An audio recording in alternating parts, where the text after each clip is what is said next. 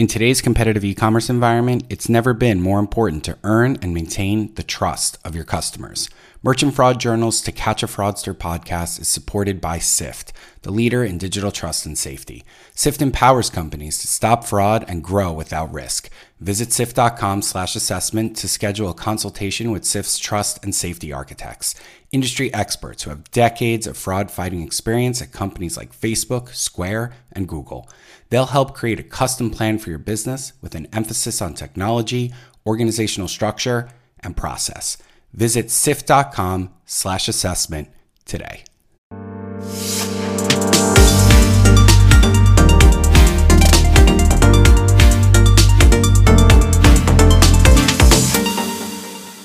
So that's a good transition. We about 10, 15 minutes ago, I said I wanted to go through two veins. And one of them is the reluctance to attack the policy. And we've kind of covered that now. And I think you've given a really good explanation of some of the internal stakeholder questions and things like that. I want to transition into the technical details here as much as we can in a short amount of time. Some of the policies that you've seen that are problematic before we get to who's changing them. And we've covered that, but what would just, if you could give me maybe three of the policies that you see or three examples that you have of there was this policy, it caused this problem, made this change, got this result. Sure. So I just need to pick the right three. I think go for it. I got time. I think we'll edit out the pause. I think that I would start with refunds, and more specifically, I not received claims. The reason for that is that it's relatively simplistic. Someone is saying they never got their package, and there's only one question: do we believe them or not?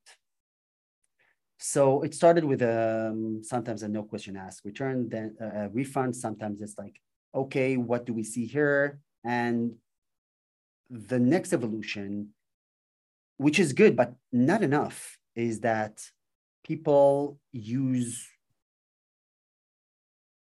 the rule approach, meaning, you know what? I now have machine learning based insights, but I'm going to apply rules on those. It's good. It's a great start. For example, I don't want to allow an identity with, more than 3 accounts and more than 4 item not received claims at a value of more than 50% of what they bought in my store, get additional refunds. By the way, also there's a question, okay, so what do you want to do about it? Do you only want to deny future claims? Because you can do that. This is not a chargeback. This is between you and the customer. Or you're saying, this is an unprofitable customer. I don't want them to buy in my store anymore. Or there's different types of thresholds. When do you want to prevent them from buying again? And when do you just want to start denying claims? So this is the where it starts. And unfortunately for some, this is where it ends. But I think that the merchants who utilize really smart solutions understand that there's more to get from machine learning. And that's a product context and a pattern context. So let's say I've submitted an item not received claim. Let's say I always use this example, I bought socks and a watch, an expensive watch. Now I'm saying I never got my watch, or I'm saying I never got my socks. So you can't really say that, okay, this is an item not received claim or a missing item claim. There's a big difference in that type of hierarchy. Right. So I think this is also where abuse-centered machine learning models come into play and understand the context of what's happening, the pattern of what's happening. I mentioned fresh accounts, fresh emails. So this person, we haven't seen them before, but now they're doing this. Does that make sense or not? And so this is, I think, what are the type of rules I see around refunds. Okay. So another case of policies, it could be a very simplistic one, but it's harder to kind of enforce. Let's talk about launches. There could be like a sneaker drop and Air Jordan 1s. We don't talk about Yeezys anymore, but Air Jordan 1s or like any type of like limited edition sneaker. And you know what? These could be like concert tickets or like game consoles, anything that like has huge demand and limited supplies. So here you have people deploying bots, really sophisticated, like reseller bots. And you can go online and YouTube and learn how to use them. It's funny because these bots, it's illegal to use them, but it's legal to build and provide them to people. So it's really interesting. So you really understand what bots you have, how to deploy them, how do they circumvent policies. So here there's a really simple policy. I want each customer to buy only one ticket or one shoe. But unless you have something that looks at it from a business perspective, an identity level, and not just only look at bots and velocity and things like that, it's really hard to enforce. So again, the policy here remains the same policy. This is an item limit policy. I want each one to get like one each. And I don't want to have a truckload of sneakers going to the same address only to realize, oh, that's probably off. And is that kind of what happened with the whole Taylor Swift tickets debacle? I'm not really into pop culture, but is that kind of what was going on there, where people are just hoarding these really valuable things to themselves through online magic? So I don't want to go into details, but okay. I think it's safe to say that whenever there's limited supplies and there's like a secondary market to these things, you probably have bad actors. You probably have people trying to, and you don't have to look at Taylor Swift. I mean, there's the World Cup. I'm sure that there were challenges around the tickets to the games as well. Again, that's an ancient problem, but now people can do it at scale. Right. So we're there, and you know, you've been in the fraud industry long enough. When there's gains, there will be people to exploit them. Yes, and get them. Yeah, for sure. And I think one of the more like nuanced problem is around returns. With returns, this is the biggest evolution in terms of how merchants look at it. Because it has so many different options. Now, do you want to look at systematic returns, like people just returning a lot? Do you want to try to understand if these are wardrobers, like maybe they wore an item and they return it? Do you want to look at empty boxes and scams, and maybe they're like manipulating the tracking ID and you never get those? And where do you want to apply fiction? Where can you apply fiction? And you know what? This may not even be what the serial returner. This may cost merchants tons of money. And again, we see that the return volume in general is scaling at an alarming rate. And you know, with the cost of return logistics and the cost of putting something back on the shelf is estimated as like almost 2/3 of the cost of an item just to get this return logistics and like filtering and everything. And the amount of of goods, the estimation is like 25% of goods aren't even restockable. So I may be a very naive customer and I just have like unprofitable patterns, and I'm costing merchants a lot of money on buying things and returning them, I'm not trying to do anything bad. So again, should I look at that person as the same way as the person who returned an empty box? Probably not. So then again, I don't think we have enough time for me to elaborate on all the different things we see merchants doing, but there's an evolution to it. And you have to remember, you don't have to have everything perfect in day one. You need to start hack away at the problem and gradually understand more, reveal more, look at new patterns and get more and more optimization. And I mentioned there's no ground truth, and you would be surprised. We see like definite people abusing several of them are merchants, and we detected that and we prevented that from happening again. And then they had the audacity to reach out to customer service and scream Why am I not getting my refund? How can that be? This is the first time I'm buying at your store. And you can clearly see the pattern there. It's so hard if you don't provide that type of truth to customer service to even know what to do in that type of situation. Right. It's very naive to think that if you apply the right feature to the right people, then they're just going to leave you alone. It's interesting that you see that they don't use INR chargebacks if they have like an INR claim and there are abusers and you do the right thing by denying them, they won't file a chargeback because that exposes them in front of the bank that it's not scalable. Mm-hmm. But as far as like customer service, it's a challenge. You need that smoking gun. It's really hard. Yeah, and as we said, coming full circle with that, the customer service, the KPI is angry person, calm them down, get them happy, and get them off the phone as quickly as possible. So if they're not armed with the knowledge of this is someone that our systems have flagged, then they're going to do their job, and it becomes problematic on the back end. So I want to dive in here towards the end.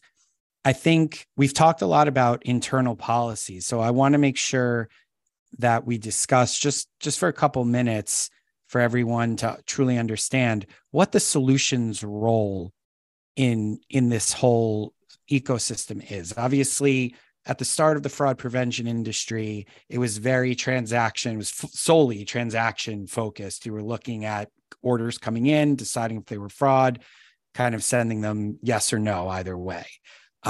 Now, this is like serious analytics inside of an organization that you're talking about, because it's post-transaction when you already have made that yes/no decision, and now you're making additional fraud decisions. So just take me through, other than the high level of obviously the solutions are ingesting more data, but kind of what is the solution doing for merchants? How does that fit into that ecosystem to help them make those decisions and maybe feed those policymakers within the company that are going to say, change this policy, do this, do that, et cetera, et cetera?